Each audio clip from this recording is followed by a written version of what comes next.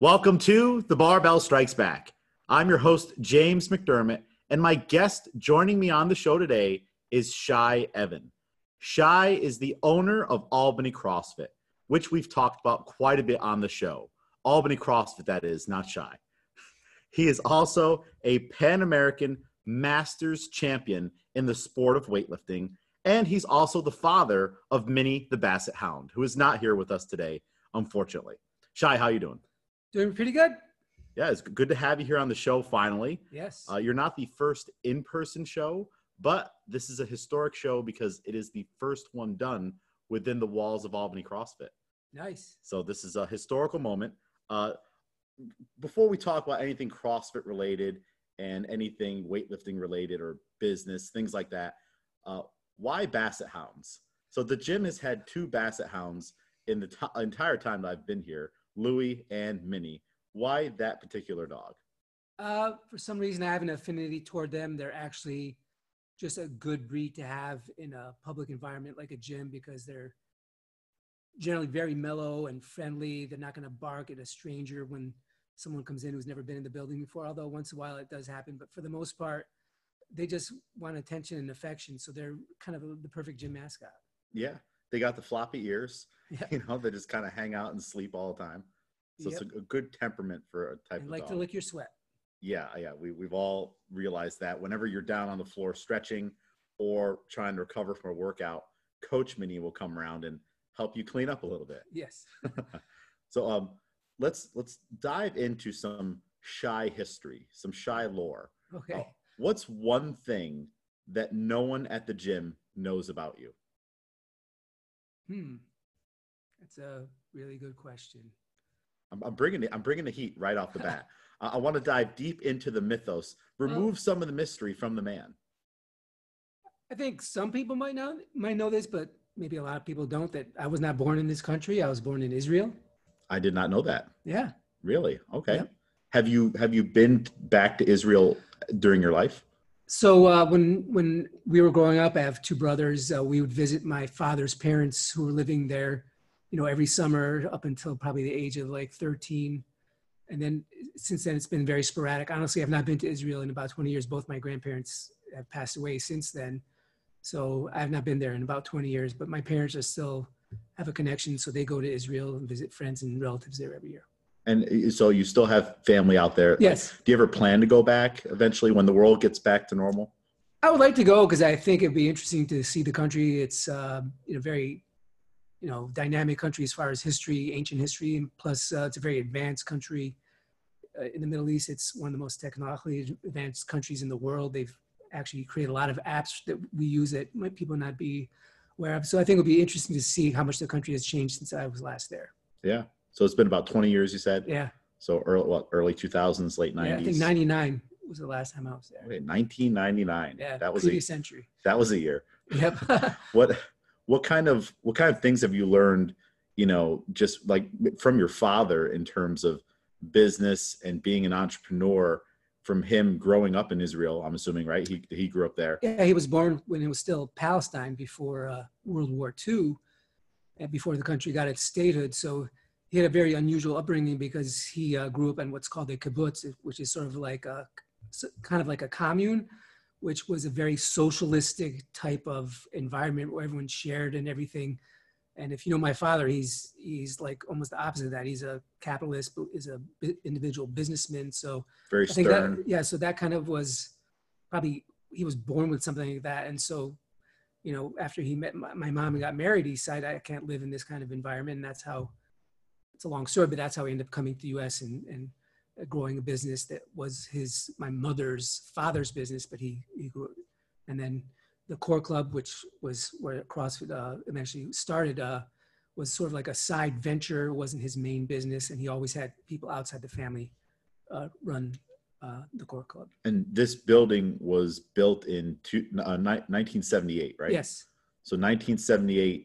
With the purpose of just being racquetball courts. Strictly racquetball, nothing else. No squash either. That was later. Yeah, that was later. Yep. Okay. And 12 racquetball courts. So your father just enjoyed the sport and decided that he wanted to build this place? No, he never even heard of the game.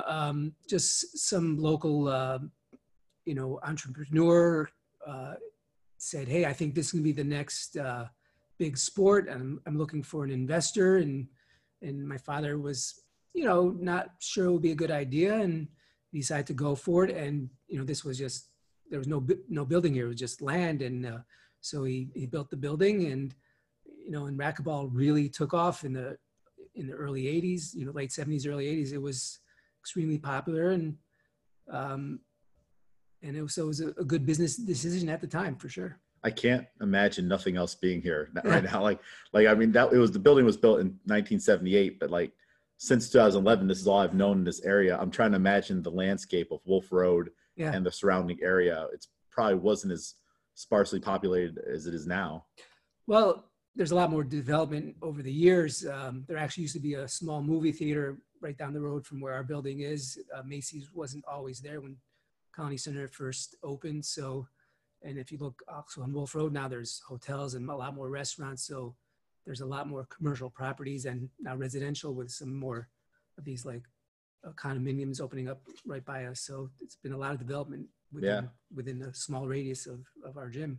Well, that's funny that your dad built the building as part of a business venture because someone said that racquetball was going to be the next big sport, and it did. It picked up in popularity. Yep. But little did he know, 30 plus years later, CrossFit would come into play and be another big thing to kind of happen in the same spot in the same area. Yeah. So it's almost like, I mean, he didn't do it twice, but he kind of he set the foundation to be built upon. True. What is he? I've never asked him before. I'm sure you have. What does he think about CrossFit and what we do at the end of the building? Well, honestly, he's a little skeptical about it because, I mean, he sees how much passion I have for it, and how it's helped me from a physical standpoint for sure. But he's been around sort of the fitness industry for 40 years now. Not that he's been directly involved in it, but he almost thinks things like CrossFit might be sort of like a fad that will last for a while, and then something else will come up. And obviously, I believe that CrossFit is something that's very sustainable, that's going to be around forever. But he has a bit of skepticism, but I think he's now seeing that it is something that is very sustainable. You think we'll ever get him into a WOD? No, he's in amazing shape. He's 84 years old. He's still playing singles racquetball. You don't see anyone his age playing singles racquetball, but he has some physical limitations. He has some arthritis in his shoulder after all the years of playing racquetball, but he can still do push-ups. He's a very, very healthy guy for his age. Oh yeah. And I mean, this is a show about you, but I feel like it's important to kind of talk about him a little bit, just because he laid that foundation for the Court Club and Albany CrossFit. Yep. And I'm sure members of the gym see him all the time here. And, he's like, all right, it's that much older, militant looking man who looks like Shye, who yells at Shye and everyone else around, okay, that's Shye's dad. Right. So now we all know. And he was in the military, right? Yes. He fought in 2 wars. Yep. Two wars. And he was, I think you told me this maybe once, he drove a tank. He was a tank commander. Yep. Tank commander. Yep. So, hey, so that's quite the background here. He's like the most interesting man in Albany CrossFit in the Court Club. I would say so. Like the Dos Equis man. True. He's probably lived a very interesting life. We should get him on the podcast one day. Yeah. So let's go back to the Court Club has been built. Where are you at that time? 1978. I am just starting high school, and so obviously I was not involved at all other than learning how to play the game of racquetball. And then within, I can't give you the exact year, but the building was expanded to have 6 more courts. Plus, we were the first facility to have the Nautilus circuit machine type setup that no other gym had before. That was considered like the state of the art workout equipment. And so I learned how to use those machines, which, obviously if you're new CrossFit, you're going to shake your head that's a waste of time. But yeah, there was cutting edge at the time it was just the design of it and what was considered the functionality of it. And you see a lot of copycat type of equipment now that people use. So yeah. And so you're learning racquetball, you're using the Nautilus machines. Yep. Were there any barbells here in those early days? Did you do any kind of barbell training? How long did your training go on before you were exposed to things that might be similar to what you're doing now? The only thing I would say that was similar would be like, body weight movements, push-ups, pull-ups, sit-ups, but I had never been exposed to even squatting or obviously the Olympic lifting. None of it. I'd never been exposed to it. The only bar I held was for bench press or dumbbells for bicep curls, really. Yeah, curls for the girls. Yep. It's an interesting thing to think about. There was a time when none of this existed. Like the building wasn't here. Then in the industry, people weren't readily using barbells and things like that all the time. People certainly weren't doing snatches and cleans and muscle ups or anything like that. And you said you weren't even really doing squats. Yeah. How long until you got exposed to that type of training? Was it when Albany CrossFit was founded? Pretty much. I'd never even saw it in person, like an Olympic lift in person. I remember maybe as a kid watching on Wild World of Sports, there's a famous Russian Olympic lifter, Vasily Alexiev. Yep. He was this huge guy and he held hundreds of world records. So I think that was the first time I actually watched any kind of Olympic lifting. It's crazy. You're not the first person to bring Alexiev up on that one Olympics that was aired long ago. There are so many people whose lives were changed on that one airing of him doing the clean and jerk and whatnot. Yep. It's crazy. Now, Albany CrossFit was founded in 2007. One of your trainers, Jason Ackerman, founded it. He rented some space from you and started doing this crazy thing called CrossFit. Right. What was your first experience with CrossFit? Do you remember what your first workout was? Well, ironically, actually, the very first time I heard about CrossFit was from one of the racquetball players. He was a guy who was very well-read, always learning about different forms of exercise, even though he was just addicted to racquetball and squash. And he actually mentioned, hey, you ever thought about taking a court, making it to CrossFit? And I was like, no, not really. And then lo and behold, Jason approached me about renting a court. And then I can't really tell you what my first official workout was, but I remember my first Fran, which was probably within a few months of when I started it. And back then there wasn't that much of a strict time cap. So I think it took me, I don't know, over 14 minutes. And at the time I didn't have kipping pull-ups. And the 95 pounds was still heavy, but it was even heavier back then. So that was kind of from what I remember, my first official girl wad, I'm guessing. Yeah. So a plus 14-minute Fran. Yep. And now what's your Fran time? 5:37. That's pretty darn good for RX. I mean, for people who don't know you, 95 pounds is like half your body weight, right? More like 2/3. Yeah. So it's like, you're a shorter guy like me. You're very light. So moving that 95 pounds over and over again for all those thrusters, and then of course crushing it on the pull-ups, that's impressive. Thank you. And it takes time to kind of get there. So hopefully some people are motivated. I think everyone remembers their first Fran. That's one that kind of scars you for a little bit. Yep. What were some of your favorites, like favorite things to do in those early days that kept you coming back to CrossFit? Or was it more the people that you were around that kept you coming back to CrossFit?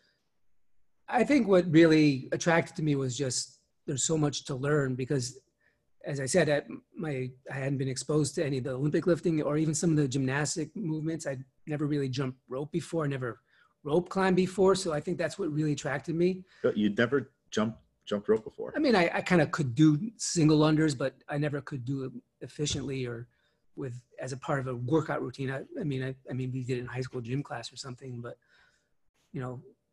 handstand push-ups, box jumps. I mean, so many of those movements I had never been exposed to. So this is all new experiences, so like all these implements being thrown at you, and you're a very studious person, there's, I can see you getting obsessed with racquetball and learning the grips and the different techniques and whatnot. So CrossFit's just really playing into that.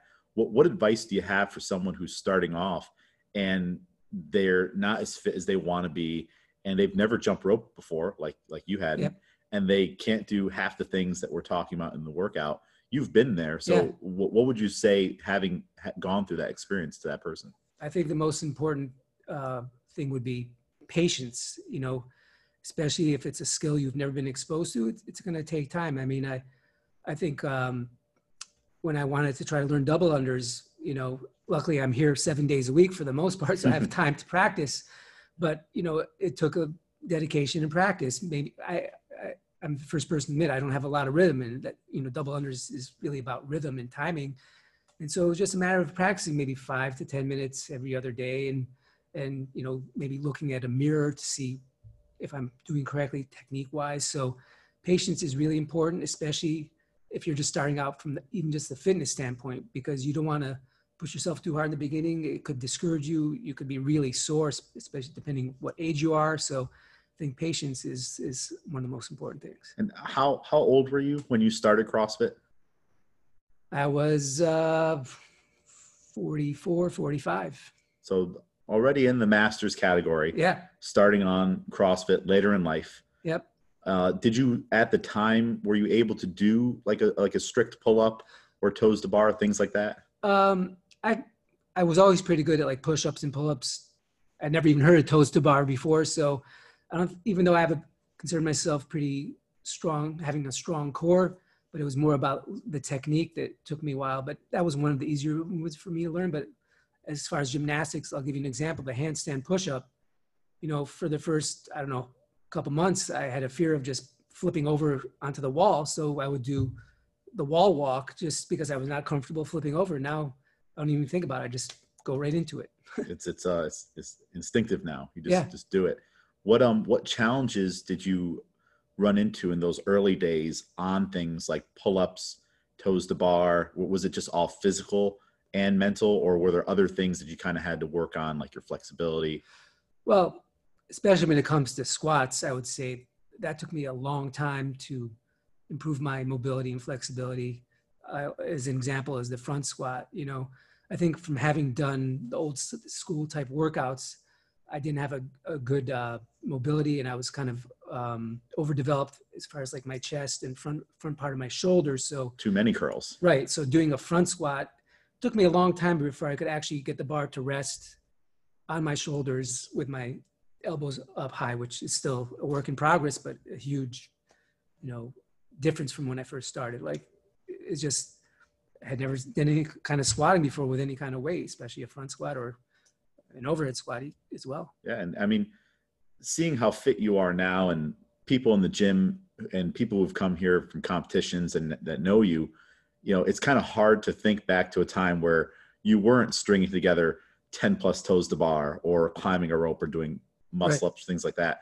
What was your mindset and attitude towards scaling when you first started? And I do know that back in those early days, scaling was a loose term. It wasn't really done too much, but. No, I think I was pretty conscientious about knowing what my limitations were even today. Like, I know when we post the WODs and it says, oh, this is the RX weight. I know at this point in my life, I'm not a young man anymore. And, you know, it's going to be difficult for me to do those RX weights or maybe some of the movements. So I think I've always been very conscientious about making sure not to go beyond what I can in order to do the workout the way it was meant to be done. Yeah. And I mean, you're one of the best probably in the gym about scaling. I mean, you read the workout and you understand going into the workout what we're trying to get out of it. Right. So I think that helps. You're like, okay, I'm trying to get these rounds done in X time, so I better knock 10 pounds off the bar. There seems to, though, be a time when there's a stigma around scaling. Some people don't like to do it. You know, what do you say to those people who think, okay, if I'm scaling it, I'm not getting as good of a workout as I could be getting, or I think I'm at a level but I might not be at that level for this workout. What do you say to those people who have a problem with scaling? Well, it's one of the common things that we used to say. I don't know if we've said it in a while, but leave your ego at the door. You know, okay, you can do 135 pounds, but for this workout, if we want to get it done in under 10 minutes, that's the stimulus. If it's going to take you 14 minutes, it kind of defeats of what we're trying to do. It's meant to be fast, 8 or 9, maybe at the very most 10 minutes, and you're still going at the 12, 13 minute mark, then you didn't quite understand what we were trying to do in this workout. So I think that it's a matter of the coaches really emphasizing, this is our time cap and let's try to stick to it. But, you know, some people are stubborn and, you just maybe after the class, you have a conversation with them and said, you know, I'm glad you got to try that weight, but really that's not what we were trying to get out of this work. And hopefully they kind of understand what we're trying to do. Yeah. There's always a time and a place to try the weights or to push a little bit more. I think what people got to make sure they don't get in the habit of is always missing the stimulus, you know, and kind of just getting the workout done for the sake of getting it done. It's you can definitely dig yourself into a hole that way. Have you ever gone through a period of time in your training with CrossFit where you were kind of not achieving your goals and it was because you were kind of digging yourself into a hole, whether it be with the way you were approaching workouts or maybe nutritionally or anything like that? I think the only time I've faced, like maybe, I don't know if frustration is the right word, but just not necessarily being able to reach my goal is some of these Olympic lifting movements. I mean, even though I've been relatively successful for my weight class and age, I still feel like I could be doing better if I could really hone in on better technique. Because as you know, technique is probably the most important thing. And I still struggle with, especially like the snatch. It's just hard for me to move fast under the bar, which is really essential to lift really heavy. So that's like an example of not being able to reach my goal as quickly or as soon as I would like. Yeah, it can be frustrating. Yeah. You know, but then you seek out coaching. Yep. And I mean, you know, you have your Pan American medal, yeah. which I mean, you wore it to the podcast now. I didn't tell you to do it. No, I'm kidding. He's not wearing his medal, but that'd be amazing if you did. Yeah. How do you, Shye Evan, set and achieve goals? Like if you have something you want to obtain, I remember when you signed up for the Pan American Championships, you trained for an entire year and you were very diligent about hitting all of the barbell club sessions. Right. But like what process did you go through to set that goal? And what did you implement in your own lifestyle and just your daily routine to be able to hit that goal? Well, I think it's just making it your priority. You know, everyone has busy lives, whether, you know, it's work or social or family obligations, but you just got to make that commitment to hit those workouts, hit the practice sessions, just like going back to the double unders. You know, I kind of set a goal in my mind. I want to be able to do these double unders within the next X amount of time. And I mean, one of the incentive was that my brother already could do them. So a little friendly competition with Amir. Yep. It's what I'm hearing is that when you set a goal, you're looking at something that's important to you. Right. And since it's important to you, you're going to make time for it. Yep. So at some point, not only were double unders important, but beating Amir was also very important. So well, he beat me to it. He got the double unders before me, but now we've got about the same skill level when it comes to that. Did he start at about the same time as you? CrossFit? Yeah. He started a little after me because I think at first he was a little skeptical. You know, we have a body pump program here and he was doing that pretty regularly, but you know, once he kind of understood the whole process, it's not like, okay, this was only a 5-minute workout. Why'd I come to the gym just for a 5-minute workout? And he kind of understood it. You have to look at the big picture, and that kind of reeled him in, and he hasn't been to body pump since. Not there's anything wrong with body pump. No, body pump's great. We love body pump here. Now, were there any times, I'm trying to imagine you guys as brothers, you know, like I know I've had arguments and spats with my siblings and whatnot. You guys get into any like heated competitions here at the gym where you're like, man, I'm just trying so hard to beat him, or, you know, he's trying to beat you. You guys are throwing elbows in the doorway, trying to race in here. I don't think we take it that seriously, but what's been interesting is during the time when we were just doing Zoom classes before the outdoor classes, I'll let everyone in a secret. I let him come into the gym with me and we would do the workouts and we'd be the only one in the room there. So we could really watch each other. If it was like a time-based workout, we could see. And you can yell no rep from across the room. Well, we could see who's ahead of whom, and you know, but so that's kind of the only time I would say, I won't call it heated, it's just friendly rivalry. Friendly rivalry. Yeah. Would you say that CrossFit has made you two closer at all? Not necessarily. I mean, have had a great relationship our whole lives. We're twins, and we obviously grew up together, did a lot of things together growing up.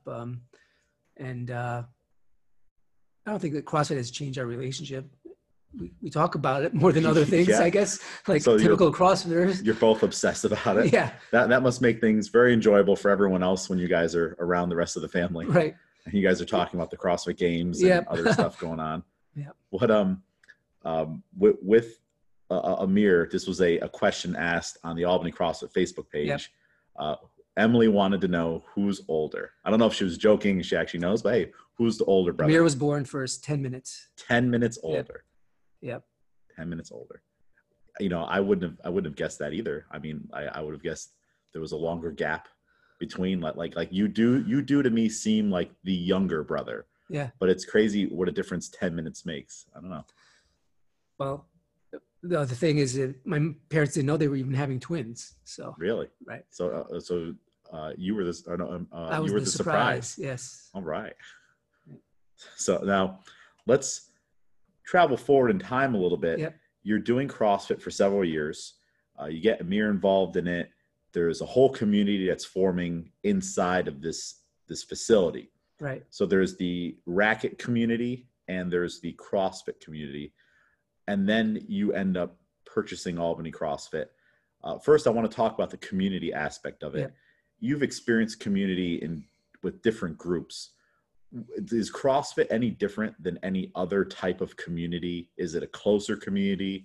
Is it a more engaging community? What sets CrossFit apart, if anything? It's an interesting question because I think if you look at, for example, the racquetball community, if you go back 30 or 40 years ago, a lot of the people who still play racquetball now were in their late 20s, early 30s back then. And it was almost like what CrossFit is now, that kind of similar age demographic. And there was a very tight social network even then. And you can see now that even the remaining racquetball players we have, they socialize outside the gym. They do a lot of things together. I would say CrossFit maybe is a little more tight in a sense because of the fact that we know how hard CrossFit can be as far as workouts. And I think that is a way that people bond a little more, whereas racquetball can be a very demanding sport too, but it's not quite the same thing. So I think because, you know, quote unquote, we suffer together in these workouts, it makes us a little closer.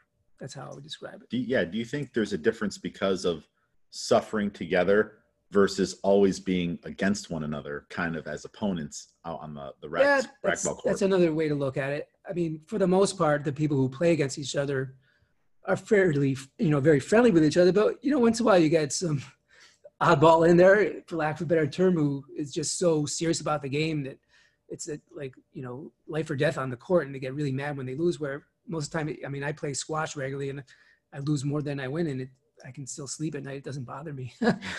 That's one thing I've never experienced or seen in CrossFit. There's some guys down on the racket side who you would swear they have Tourette's, because every time they hit something the wrong way or lose a point, you're going to hear all kinds of expletives. Right. But in CrossFit, I think the most I ever see it is when someone gets frustrated with double unders and they throw their rope. I was thinking of that exact thing. Yeah, we won't mention names, but we know some people who've just been totally angry about double unders. It's funny how, me included. Yeah, an inanimate object, a little rope that weighs like just a couple ounces can just ruin your entire day. Yep. So quickly. Especially when you get whipped. Yep, that too, when you hit yourself. Remember the old ropes that were like, they were just metal. It was just pieces of metal, wire, just metal wire. That's what I use now. Well, yeah, you're brave. I like these. Well, these other ones, they hurt when they hit you, but not like that other one. Yeah. Like the other ones would leave a legitimate mark on your calves or your shoulders. It's actually interesting how you'll have marks all over your body, and I don't even know how I hit myself in my lower hip. I found it on my hands, my legs, my back, my head. Everywhere. What now you purchased Albany CrossFit, Jason Ackerman. Yep. How did that all come about, and what made you want to make this business? Because there was one roof, two businesses. And what made you want to bring this all together under one banner? Well, at the time, I would say CrossFit was probably, still growing. Maybe Jason felt like he was a little tired of running the business, and he was probably already looking, without me being aware of it, other opportunities. And at the time, we were kind of renegotiating the lease. He was maybe thinking of expanding even more, taking another court. And then actually it was kind of Amir and I were kind of talking, just think of ideas. And we kind of said, how about if we just buy him out, and this way we can sustain both businesses and try to grow both businesses. And that's how it came about. So you guys purchase Albany CrossFit from Jason. Yep. He moves on, he's doing other things, and you're literally thrusted into the world of being an affiliate owner. Yep. And it's not like there's a lot of resources or anything out there on how to do this. Yeah. Let alone, starting an affiliate or buying into one or just buying one outright. Yep. What's one thing other than firing me early on that you wish you would have done differently when you first bought Albany CrossFit? Okay. I don't recall actually firing you. We were just trying No, I'm joking. Yeah. Well, I think I was a little naive at the time, not realizing how it was very easy for a lot of our members who had been here a while. Maybe they were more disgruntled than I realized, and they saw other options as far as other CrossFit gyms nearby that they could go to. So that was a little bit of a shock when I ended up taking over. But I think thanks to you and Murph and our other coaches, we've kind of grew back the community into actually a more tight-knit community. And we might not have the same number of members at the peak of when I purchased it, but it was a lot of work on your part and my part as well. But so that was the one thing that kind of I should have had a better sense of the environment here. I was not that aware of how many people were kind of already looking at other opportunities once Jason left, or even before he was getting ready to leave. So kind of the morale of the entire community. Yeah. I think it was it grew so fast. Maybe some people just got lost in the crowd. There wasn't enough, communication with the coaches and the athletes. And I think people just also, maybe they just said, hey, let's try another gym, see what it's like. And it made nothing to do with Albany CrossFit itself. They just say, hey, there's more CrossFit gyms opening up. Maybe it's closer to where I work or closer to home. And so, it was a bit of a shock to the system that I wasn't prepared for necessarily. Yeah. This is a time when we were having 30 plus people in classes. Yeah. Which, it was overcrowded. Yeah. Anyone who comes to Albany CrossFit now, can just imagine that we would fit 30 plus people in there, and we would rotate rowers, barbells, boxes. We would have some crazy workouts in there.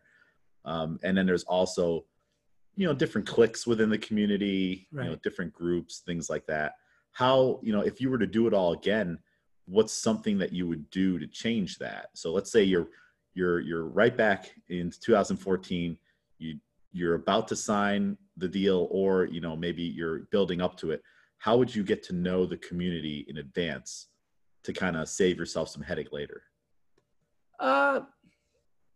Maybe I would do some kind of get together of grabbing different athletes or members from the gym, maybe some of the early morning people, some of the people come at night, kind of get a sense of, what do you feel about this place? And I want to make this place the best CrossFit gym we can have. And so what ideas do you have? Yeah, just have people maybe who are disgruntled find out what I can do to keep them or make the place better, to encourage them to stay. So, I just didn't go through that process. I think that's something in retrospect, I probably could have done. No, I think that's a great idea. If there's anyone listening who's, going through something similar, which I imagine it's going to happen quite a bit right now, just the way gyms are, people leaving the industry, people coming in, it's a pretty common thing right now. And I think it's something that people don't think to do. It's like, well, hey, I should talk to all these people and see if we're even going to be a good fit.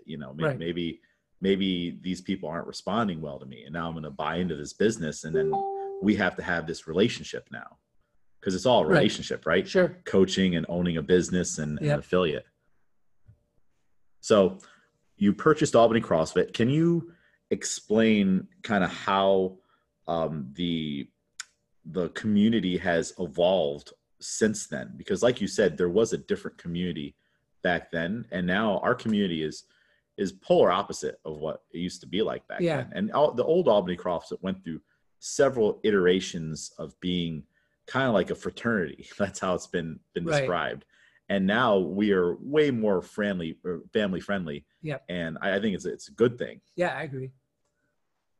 Can you repeat the question? I'm Oh, sorry. well, like how have you seen the community kind of evolve over the last couple of years?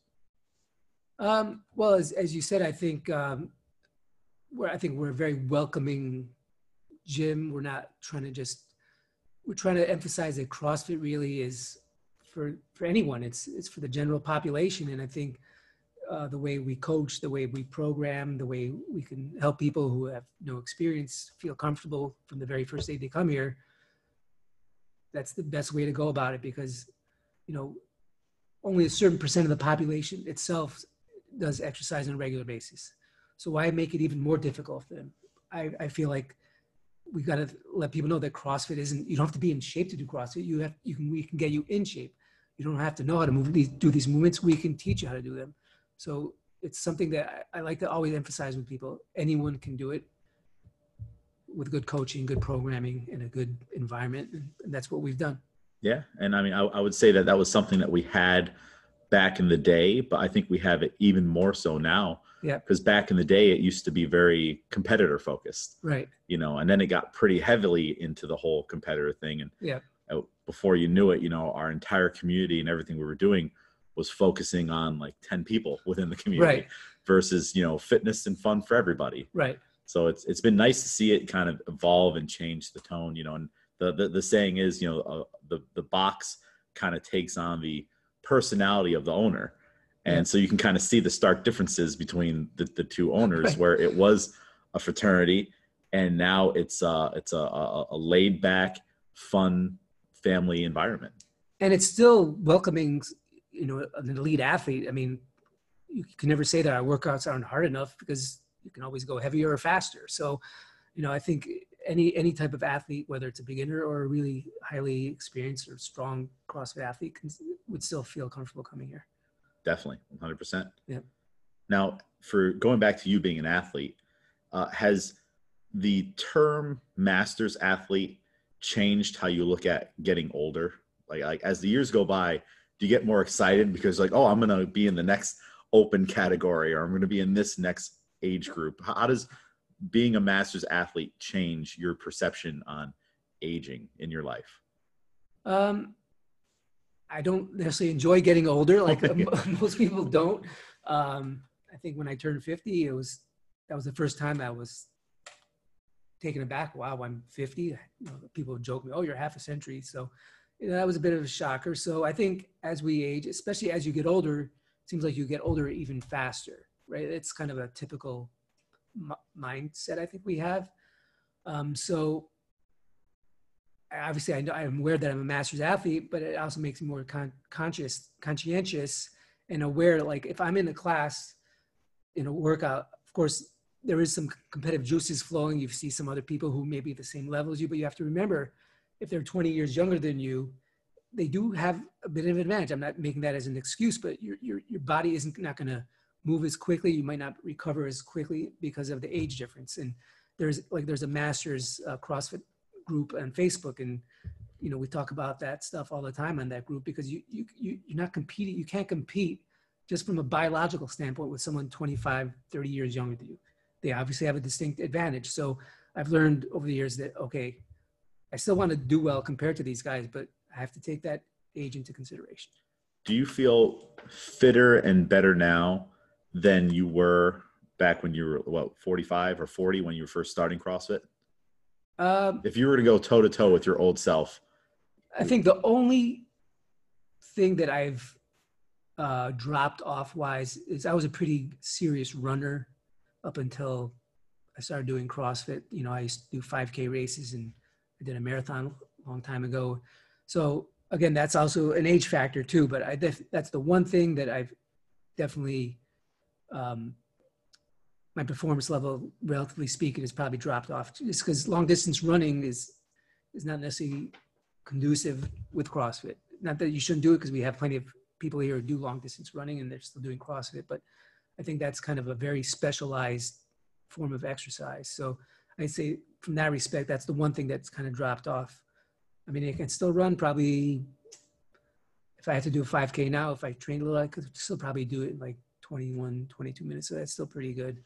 I think so. I wouldn't be surprised if you could do that right now without any training. And depending on the weather. Yeah.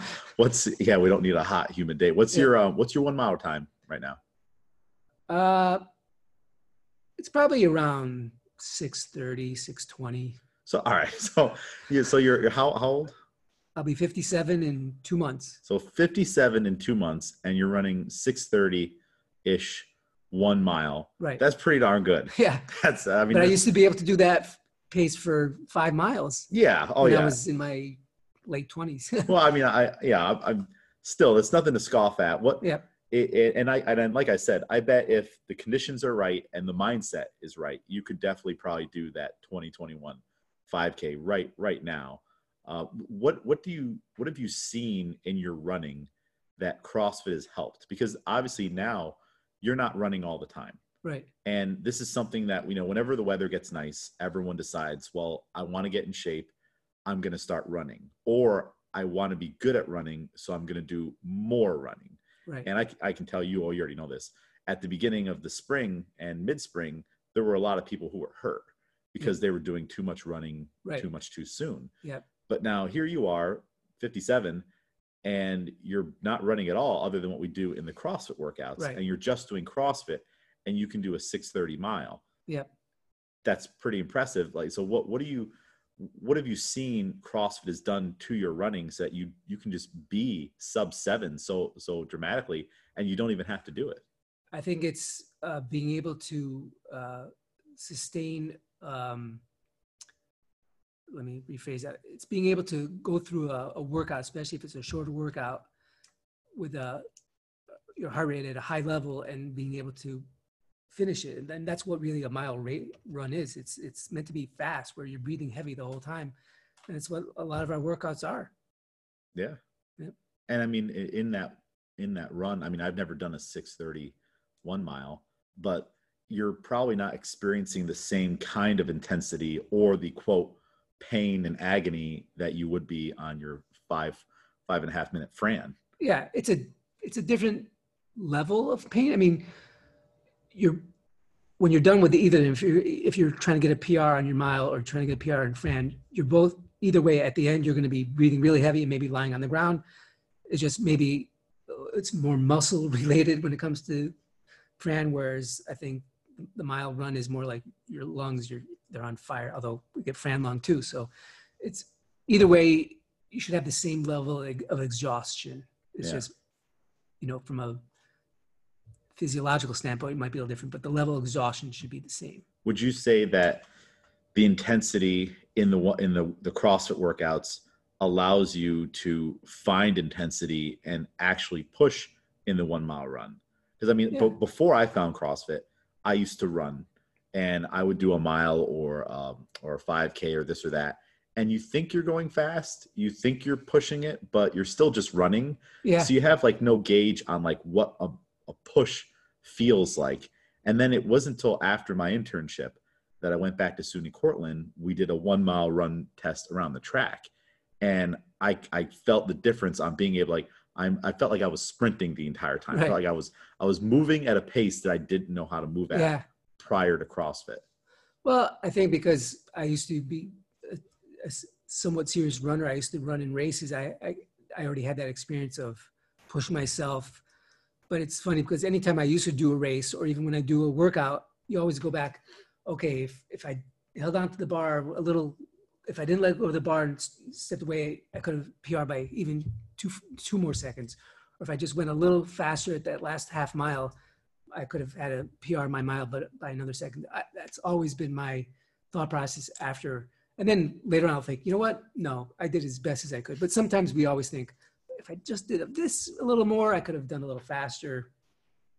So I think it's common for either a CrossFit workout or running where, you teach yourself to push yourself more. And then, but of course, in any given situation, some days you're just not 100%. Yeah.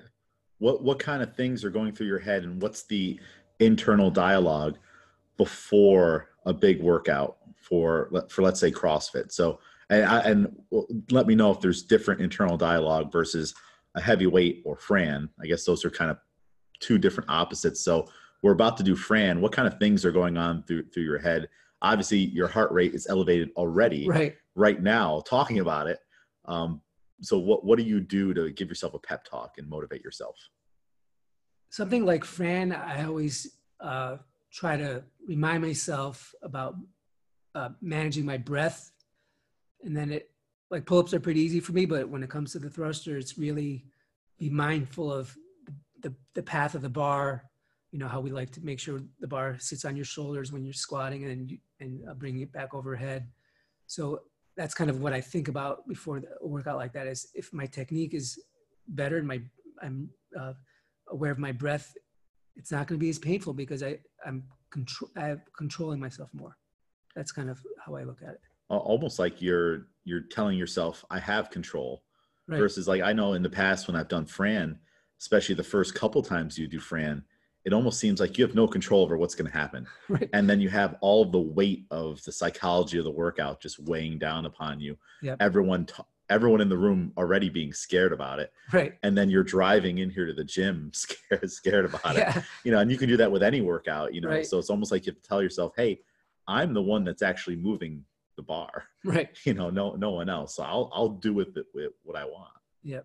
What does that mindset change when you're going for, let's say, a heavy lift? I guess because when you're going for a heavy lift, it's just a very short moment in time. So you almost have to tell yourself, you know, this is not as heavy as you think. You can just do it. But I think that's probably one of the things I need to work on more, is really finding a better mental approach to doing those heavy lifts. Even though, you know, I've had some experience with competitions, some of it's just so mental. It's not always just the physical side of it. It can psych you out. Like, even though it's only going to be that very brief moment in time. And you know, it's not going to feel like something like that 1 mile run or Fran. Are you thinking, is it maybe more you're thinking about what could happen if it doesn't go right? Like, oh, I might drop this on myself or something like that? No, I'm never concerned about that.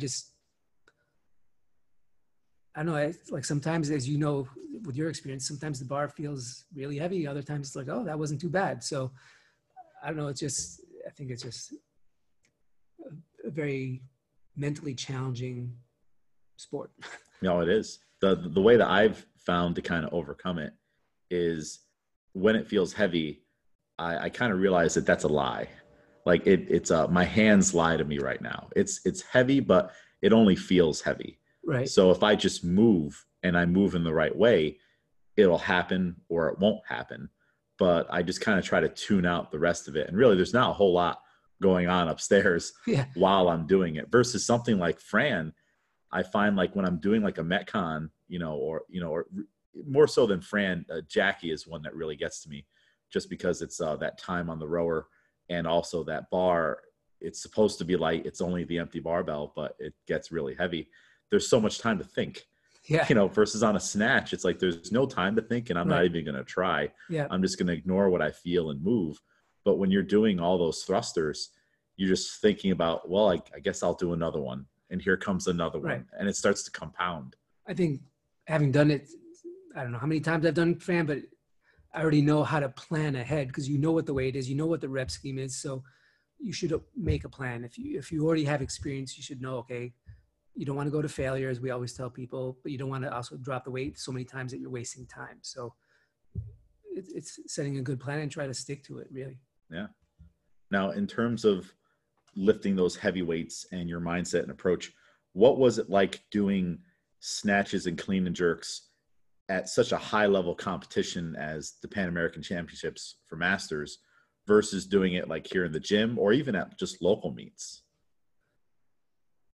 Well, I think it's just a totally different environment, because you're looking at the best athletes in the sport, in that, whether it's weight class or age division, you're looking at the best athletes doing it. So I think you get a little more energized by it, but then you also have to temper that energy. You don't want to get overly excited. Before I did the Pan Am, I did the National Masters, which were several months earlier, and it was a valuable lesson because I went to do my snatch, which was a weight I'd done many times, and I was overly excited, and my technique went totally out the window, and I actually hurt myself. Yeah. Because it was, I think it was barely 90, maybe low 90s percent of my 1 rep max. It's something, and it's just, that was a very valuable lesson. Like, don't get overly excited, stick to the technique, stick what you've been practicing all along. And it totally went out the window. Yeah. And I'll say, I've coached you at a couple local meets, and you're always very cool and calm and collected, just like you are here at the gym. Yeah. And then at the Pan Ams, I noticed like a little crack in the armor. Yeah. Like, never seen him nervous like this before. And I remember you kept, like, I told you to sit down to wait for your attempts, and you kept getting up and looking around the curtain. I'm like, what are you doing? Let's go sit down again. Yeah. So I think in the Pan Am, especially, I think because I was still not 100% healed from the injury. So my number one goal is not to fail that first lift, because then it makes it even harder for the second and third lift. So I just wanted to make sure I got that first lift. So you saw my anxiety with that. Yeah, that's a different, like we were talking about the mental mindset that and like the weight of the work that you have to do, so to say. That first snatch is something so different than anything else. Yeah. Because you put so much emphasis on that first snatch. It's like it really, you have 3 attempts on the snatch, but you're putting all of your success for the day on that one thing just to get by this obstacle. And I mean, I've seen it in person. People fail all 6 attempts. Yeah. Really accomplished lifters. It's happened to them. And now you've never bombed out in a competition, missing either all 3 snatches or all 3 clean and jerks. If you were to, because it happens to every weightlifter eventually, or just failure in general, how do you deal with failure when it occurs in your life, whether it just be in general or in a sporting sense? I guess it really depends on the level of it, Yeah, true. I mean, I've done weightlifting meets, but it's not my passion as much as it is yours. I mean, I've enjoyed the experience, but I would be very unhappy if I failed on all those 6 lifts. But I don't know how. I'd almost be more embarrassed for people who are cheering me on and seeing me completely fail than actually for myself, because I know a lot of people would want to see me do well. But I think I wouldn't have nightmares over something like that. Whereas other things, in terms of failure, might stick a little longer. So, well, what's something that would stick a little bit longer then? Maybe in CrossFit. We won't go too personal. Well, I'll give you an example. Before all this pandemic, there was a masters competition at another CrossFit gym locally here, and one of the workouts was with double unders, and I, for some reason, lost my rhythm. I just couldn't string them together, and it was a partner competition. So Amir was my partner. And I felt like I really let him down because I spent so much time trying to get the double unders. It cost us, a chance to do well. It's not like you to have a double under issue. I just had a mental breakdown doing double unders that day. I don't know what it was. I couldn't relax about it. And so I felt really bad so that was an example of something I would have felt worse compared to maybe something in a weightlifting competition, because you're letting a partner down too. Yeah. I mean, in retrospect, it's not like we would have won the competition had I gotten the double unders, because there were just some teams that were just so much better than us. But you always want to do your best, especially if you have a partner and there's, you're representing your gym. So that was one that was a tough one. So how do you deal with that failure now? So you had that double under issue. Amir's cheering you on, like do you apologize to him or do you practice? You're here at the gym at the dead of night that night, working on your double unders. Like, how do you deal with failure? You just got to accept that you're not going to always do your best, and you have some days that just don't go right for you. I mean, I'm a big sports fan. I've seen some of the best athletes in the world, have a bad day, and it just happens to everybody. You just got to move on from it. You can't dwell on it. I think that's the correct thing. Move on from it. Yep. For some reason it just popped in my head. I think it was wasn't the Atlanta Falcons who like were winning the Super Bowl and then they all of a sudden they were up 28-3 and they lost. Yeah, I remember that. Yep. So like some things are probably harder to move on from, but for some reason when you were saying that, I was reminded of that game. And I know like for me personally, if I don't do what I want to do for the day, or I don't have a competition that goes the way I want it to, I just think about how much worse it could be, you know, and then I'm always grateful to be able to have had the chance to do it anyways, because I mean, you and I have both met plenty of people who don't have the opportunity to go to the gym to just do CrossFit, let alone be frustrated with their double unders being off for the day and throwing their rope, or being upset that the coach won't let them do the RX weight or this or that. So I think there's just so much we can be grateful for, True. So that's kind of my mindset on it. Yep. I think sometimes it might come off as like that I don't care, but it's like I'm just happy to be here, man. Like I'm just glad to be trying to do ring rows, let alone other things. So back to the Masters meet, what was it like to see so many Masters athletes, especially the ones that were that much older than you? I mean, there were guys and ladies at Masters Pan Ams that are your dad's age. Yes. Like Howard Cohen is 84. Right. I mean, I think it's just someone has a passion for a sport or a certain activity they like to do, and it's their lifelong passion, and they stick to it. And, as long as you're healthy enough to do it, why not continue doing it? I mean, I'm hoping to continue doing a lot of the physical activities I do now for a long time still. Yeah. I mean, and these are lifetime sports. Yeah. Racquetball, squash, weightlifting, and I think CrossFit. For sure. And the CrossFit part doesn't even have to be a sport. Sometimes those lines get blurred, but definitely they're all. It's funny because the three of them are activities and fitness, but they're also sports. Right. And it's you can do them in either capacity. Yep. Now, just got a couple more questions for you here, Shye. So this is the big question. So you are, and I've already been hounding you about this relentlessly. You are the defending Pan American champion in the men's 61 kilo class. Are you still 61 kilos right now? Yes. Okay, good. All right. So we haven't put on the COVID 20. Not at all. All right. So the Pan Ams is online right now because of COVID. And I'm trying to get you to do it because you would get entry being the returning champion. Right. So you don't have to qualify. Yeah. So I'm asking you here on the podcast in front of several people. Right. I was going to say several people. What do you think about this? It's a very good question. I mean, I would consider it. I just feel like I'm not at the level I was. It's already been over a year, mainly because, I've been doing so much of this training or lifting or even the CrossFit workouts by myself.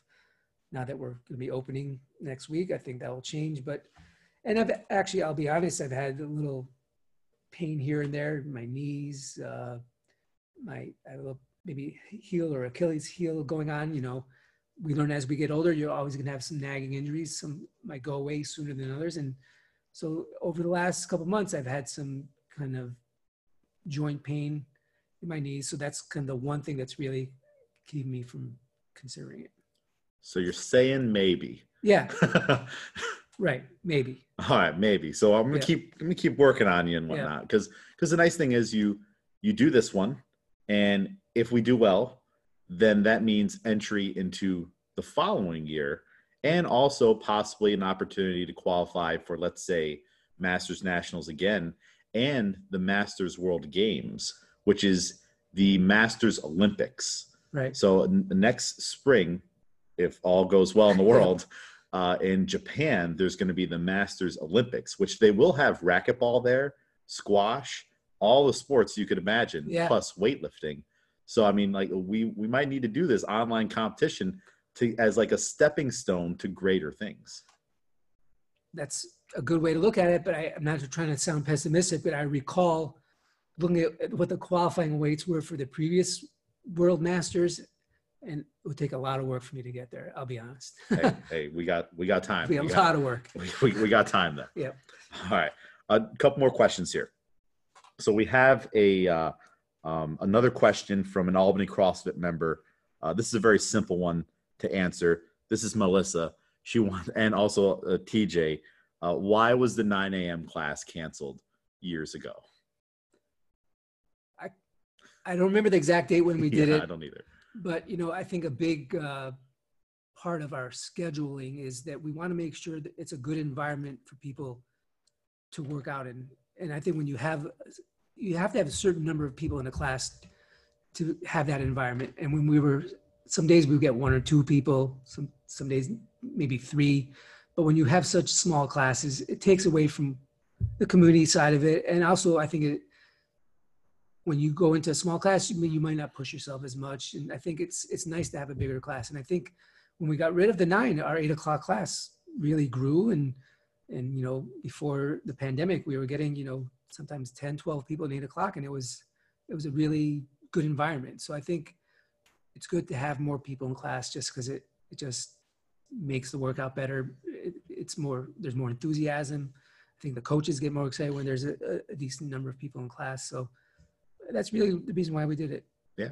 Well, there you have it. The official statement on the podcast, even though we've answered this question many, many times before. But, I don't think people realize, though, what the atmosphere and environment in the class, how much that plays into your success. And that's not to say we can't coach a 1-person class. But, most people, when they show up and they're the only person in class, they're kind of looking around like, oh, it's just me, oh, okay, I guess we'll do this. And it's not awkward for me as the coach. I'm used to personal training, and now I'm going to see everything. There's no escape. I'm fine with it. We're going to do all these burpees. I'll count them now, but I know for the person in class, they're like, oh man, like someone's going to be watching me the whole time. And not everyone likes that either. I'll admit sometimes I don't want to be watched. Yeah. Not that I'm trying to cheat, but sometimes I just want to be left alone.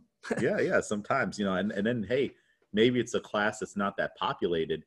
You're the only one that comes to class, and maybe you're not having the best day, but we still got to do this thing, right? And there's not other bodies in the room to kind of play off of. True. So there's nothing wrong with a 1-person class. All the coaches will coach them, and we don't mind them. But we know that from a membership standpoint, people like to be working out with other people. It's just more fun, like you said. Yep. Another question here. In all of your CrossFit, we can be from an athlete side. It can be from a coaching side. What has been the most meaningful moment for you out of everything that you've experienced and done? Wow. And if you want to divide them up into like athlete and coach, you can 2 meaningful moments, or if there's just one thing that when you think of CrossFit and yourself, you're like, man, this is the most special thing to me.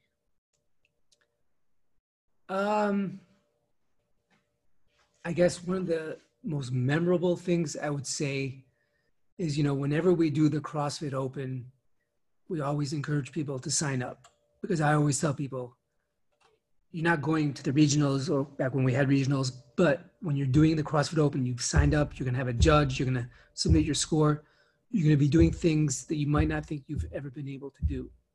And I've had that experience myself. I think this is going back several years ago. The WOD was like X number of 95-pound overhead squats combining with pull-ups. I don't remember the exact rep scheme, but I think before that workout, I'd never done more than maybe 4 or 5 95-pound overhead squats in a row. And then I strung like 10 together. So that was like one of those aha moments, like that's what the Open is all about. And then I remember one of our athletes, I don't know if I need to mention his name, but the workout included bar muscle up. And he kept on trying for like 5 minutes, and he finally got one. And he was so happy. He was like running around the room, high-fiving everyone. So that's a memorable moment. To me, that's kind of what CrossFit is all about. You're going to do something you might not think you've ever physically capable thought you could do.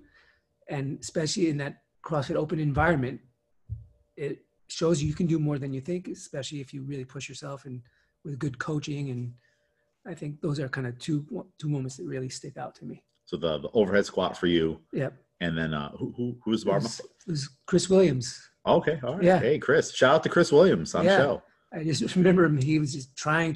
And then when he did, he just ran around the room high-fiving everybody. He was so happy. Yeah. Was it a workout that started with bar muscle ups, or did you have to get to the bar muscle ups? That I can't remember. Was it that one that had bar muscle ups and ring muscle ups? No. I honestly can't remember if it was in the beginning or in the middle, but it was really cool to see. A special moment. Yeah. Out of all of the specific things that Albany CrossFit has done, we've done a lot of events, a lot of charitable events. Which one of those has been your favorite, as maybe just working at it, or just like kind of seeing like, wow, like the place that I'm attached to produced this. We did this. I'll be honest. I think the holiday parties are always great because people can just relax. You get to talk to people, not necessarily about CrossFit, and it just shows you the tightness of the community where, we always get a really good turnout, and it's just a really fun party. And I think it just shows that people really is a big part of their lives. They're willing to come here and just have a good time, not necessarily come here to work out. So, and it's the only time where you can eat cupcakes around one another and not feel bad about it. True. Yeah. I was actually, it's funny you bring that up. I was thinking about the holiday parties today.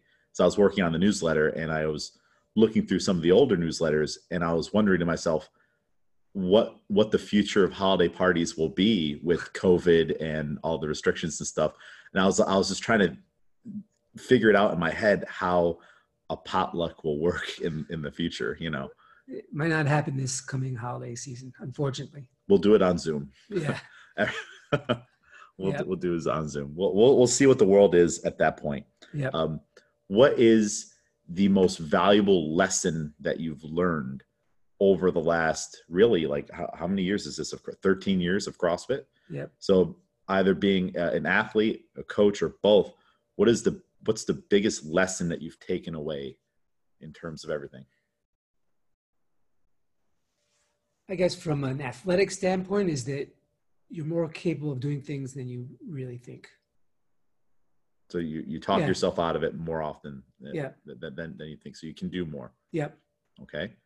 What about from a coaching standpoint? Because you've only been coaching for like half the time. Right. That's a good question. I think the one thing I would say is just, I love seeing people make progress, and that's the most important thing for me, is to see how they get better. And that's why you're doing it. Yep. Yeah. So that drives you.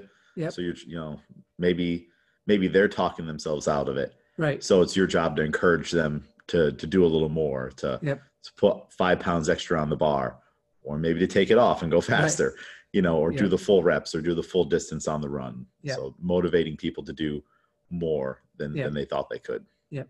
Awesome. Well, Shye, this has been a great interview. Thank you. What do you want to leave the Albany CrossFit community specifically with, in some closing remarks? What do you want to say to the community? We're opening back up for indoor classes on Wednesday. We have information coming out about all that. So we're not going to talk about that on the show.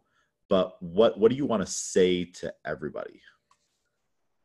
Well, it's obviously been a really difficult time since we closed, and I just so almost overwhelmed by the continued level of support of our athletes, whether they've been doing the Zoom classes or the outdoor classes, or just following our workouts at home, and just the continued support we had in a difficult time. And I'm looking forward to seeing everyone back here when things get back to normal. Definitely. I mean, we talked earlier about community. Yep. And I think that this whole thing has shown the strength of our community. Yep. I would debate someone on if our early community back in the day would have been able to handle this whole COVID situation the way the current community has. Yep. I don't know if they could have. Right. That's true. So awesome. Well, thank you, Shye, for coming on the show. It's great to finally get you on. Yep. Second in-person show, but also the first at Albany CrossFit. Can people follow you anywhere? You're not on social media posting all kinds of things, right? No, I mean, I'm on Facebook, but generally it's, I like to keep things light on Facebook. Nothing political, usually something dog related or my other, some minor passion, surfing or skiing. So I like to keep things light when it comes to social media stuff. So I think that's, I think this year has taught us that that's the way to go. yes, all, yes, all things considered. for sure. Well, I guess, since you're not really too big on social media, people can search you out, Shye Evan. I know you have an Instagram page. I don't even know if you post on Instagram. No. Yeah, no. But maybe on Facebook. Yep. But also, people should go and follow the Albany CrossFit Instagram page. Yep. Follow the Albany CrossFit Barbell Club Instagram page. Those are our gym's two main pages. You can find us on Facebook. If you're looking to maybe join our community, be a part of the crew, we are accepting new members. Yes. Now that we're going indoors. So give us a call, check out albanycrossfit.com or shoot us a DM on Instagram for any of that. Make sure you follow the Barbell Strikes Back on Instagram. Follow me, James A. McDermott. Head on over to Apple and iTunes, leave the show a 5-star rating, some positive feedback and some comments. Thank you so much for listening. Shye, thank you again for coming on. You're welcome.